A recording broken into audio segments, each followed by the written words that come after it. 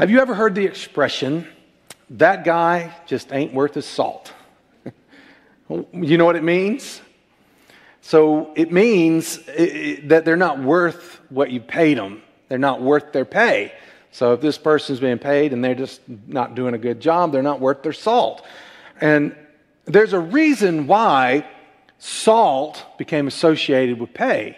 Why someone isn't worth their salt, they were not worth their pay. In the ancient world, salt was sometimes used as currency, as money. The Greeks, the Romans, Spanish Moors, and lots of other people at different times and different situations use salt for money. In fact, our modern word today, salary, comes from the ancient Roman word salarium, which was the salt that they sometimes paid to soldiers on a campaign. Instead of giving them Roman coins, they'd give them salt. It was their salarium or their salary. So today, when you get a salary from Whitfield County Schools or Murray County Schools or wherever you work, you're getting salt, but instead you're getting money. So that brings us to today's lesson from Jesus' famous Sermon on the Mount. We're going to read verses 13 through 16 from chapter 5 of Matthew, but I want to start with just the 13th verse. It says, "You are the salt of the earth, but what good is salt if it's lost its flavor? Can you make it salty again? It will be thrown out and trampled underfoot as worthless." The word of God for the people of God. Thanks be to God. If you are a Christian, a follower of Jesus, then you are the salt of the earth. Christians provide something essential that this world needs. Now, we're a bit spoiled in our modern world, and we take salt for granted. Usually, we probably consume too much salt in our diets, and our doctors are always telling us to cut back on it. But a certain amount of salt is essential in your diet. If you don't have enough, it can lead to muscle cramps, nausea, vomiting, and dizziness. Eventually, lack of salt can lead to shock, coma, and even death.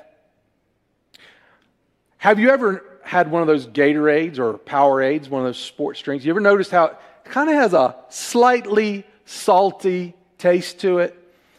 That's because they put sodium in the drinks, one of the minerals found in salt. And when you are exercising really strenuously and you're sweating intensely, it can flush the sodium out of your body, leaving you lethargic. Even if you've been drinking enough water, there's something that's missing there, and that thing that is missing usually is sodium. The sodium in the Gatorade or the Powerade or whatever puts that back into your body. It's trying to keep it balanced. I guess scientists, doctors, and all of them have worked together to figure that out, and they formulated that drink so that it's made to keep your electrolytes balanced. Well, in biblical times, salt was expensive, and it was hard to come by. That's why they could use it as money, because salt was essential. In addition to being required in a person's diet, salt was essential for preserving meat before refrigeration. Now, in case you didn't realize it, modern refrigerators didn't become commonplace until about 1930. Think about that. That's less than 90 years. That's 90 years. Less than 100 years ago, refrigerators. But before that, what did people do? Before that, the most common, reliable ways to preserve meat was with salt. So if you pack enough salt around a hunk of pork, you get a perfectly preserved and delicious ham, which is why you could slaughter a ham in November, pack it with a bunch of salt, and preserve it, keep it from spoiling for 4 or 5 months, and then have it for dinner at Easter in April. That's how they preserve their food. Not only does salt preserve meat and provide essential minerals in your diet, of course, it also brings out the flavor of the food you eat. Can you imagine what food would be like if it had absolutely no salt in it? Man, that would be so bland. Can you imagine eating a potato chip? with no salt whatsoever on it. So when Jesus says his followers are the salt of the earth, he's making a bold statement. Christians are like the right amount of salt in your diet. Without it, you cannot live. Christians are a preservative in a decaying world. Without our preserving influence, evil will completely take over and consume the world, causing it to rot and spoil completely. Christians are valuable in the ancient world. And when Christians faithfully follow Christ, we bring out the true flavor of life. Christians who are really following Jesus are not boring, as the world would sometimes claim. We are full of life and full of joy and full of love.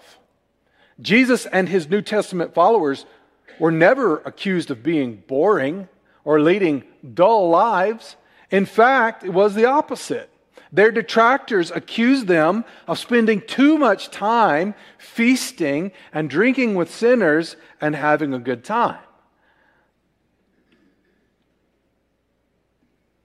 Now, the second part of verse 13 is sometimes something that confuses people. How can salt lose its flavor? I've never experienced that. I mean, you could have a salt shaker on your counter. It could sit there for 10 years, and it's still just as salty as it was 10 years ago when you put it there. I don't even think it has an expiration date, as far as I know, or a best if used by date. I mean, it's salt. It's salt. It stays salty forever. So what does this mean? How can salt lose its flavor? Well, in Jesus' day in Israel, they mined salt from the Dead Sea.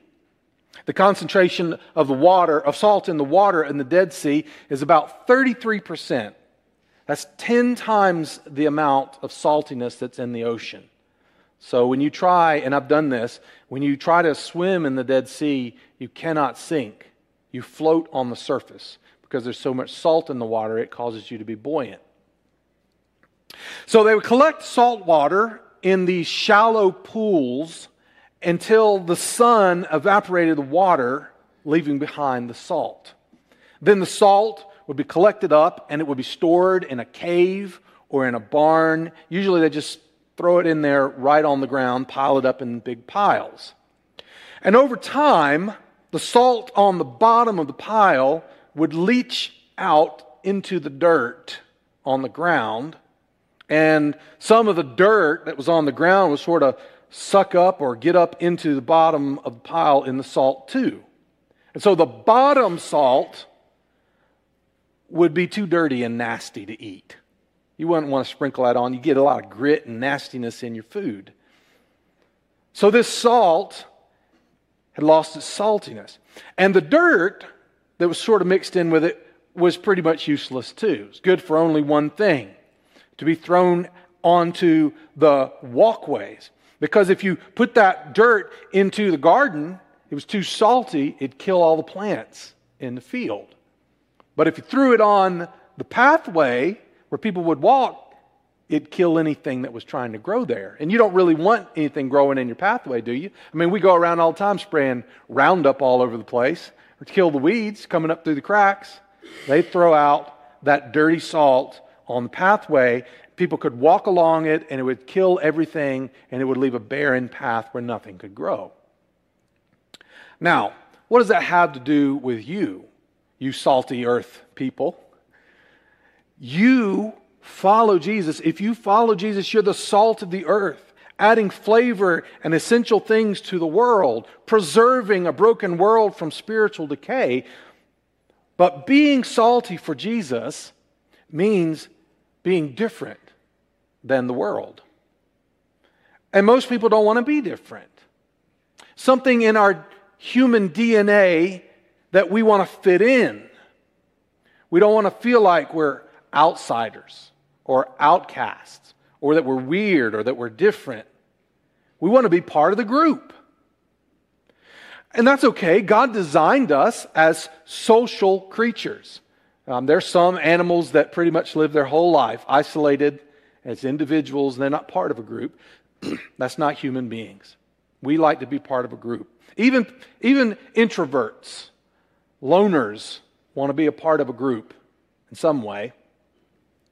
There's nothing inherently wrong with wanting to fit in. That's part of being human. But sin takes a natural desire inside us and twists it all out of whack until we are willing to do anything to fit into the group. We may even adopt attitudes and behaviors that God says are sinful because society says it's fine. At the same time, we may turn our backs on holy living because worldly people all around us live unholy lives.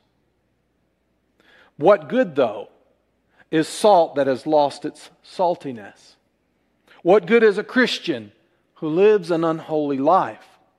Not only have you lost your flavor and preserving power, somehow your unholiness now poisons the world like salty dirt thrown into a garden.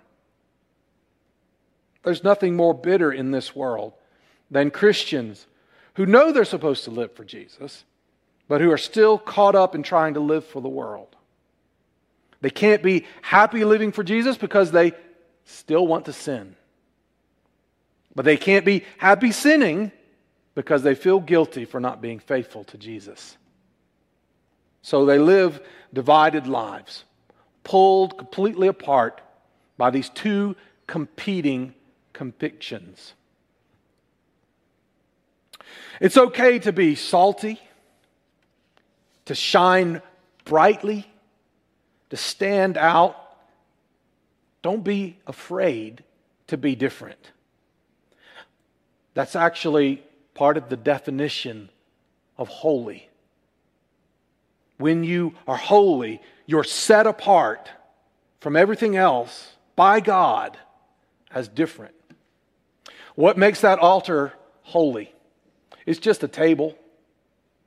And it's just a hunk of wood that's been carved out and shaped, and very similar to what you have at your home that you eat dinner on. But that altar is holy. It's different because God has taken it and set it apart and said, this will be used for a special purpose. And that's who you are if you are following Christ. You're just like everyone else, but you're different. When you choose Jesus as your Lord, you follow Him, He says, now you are holy.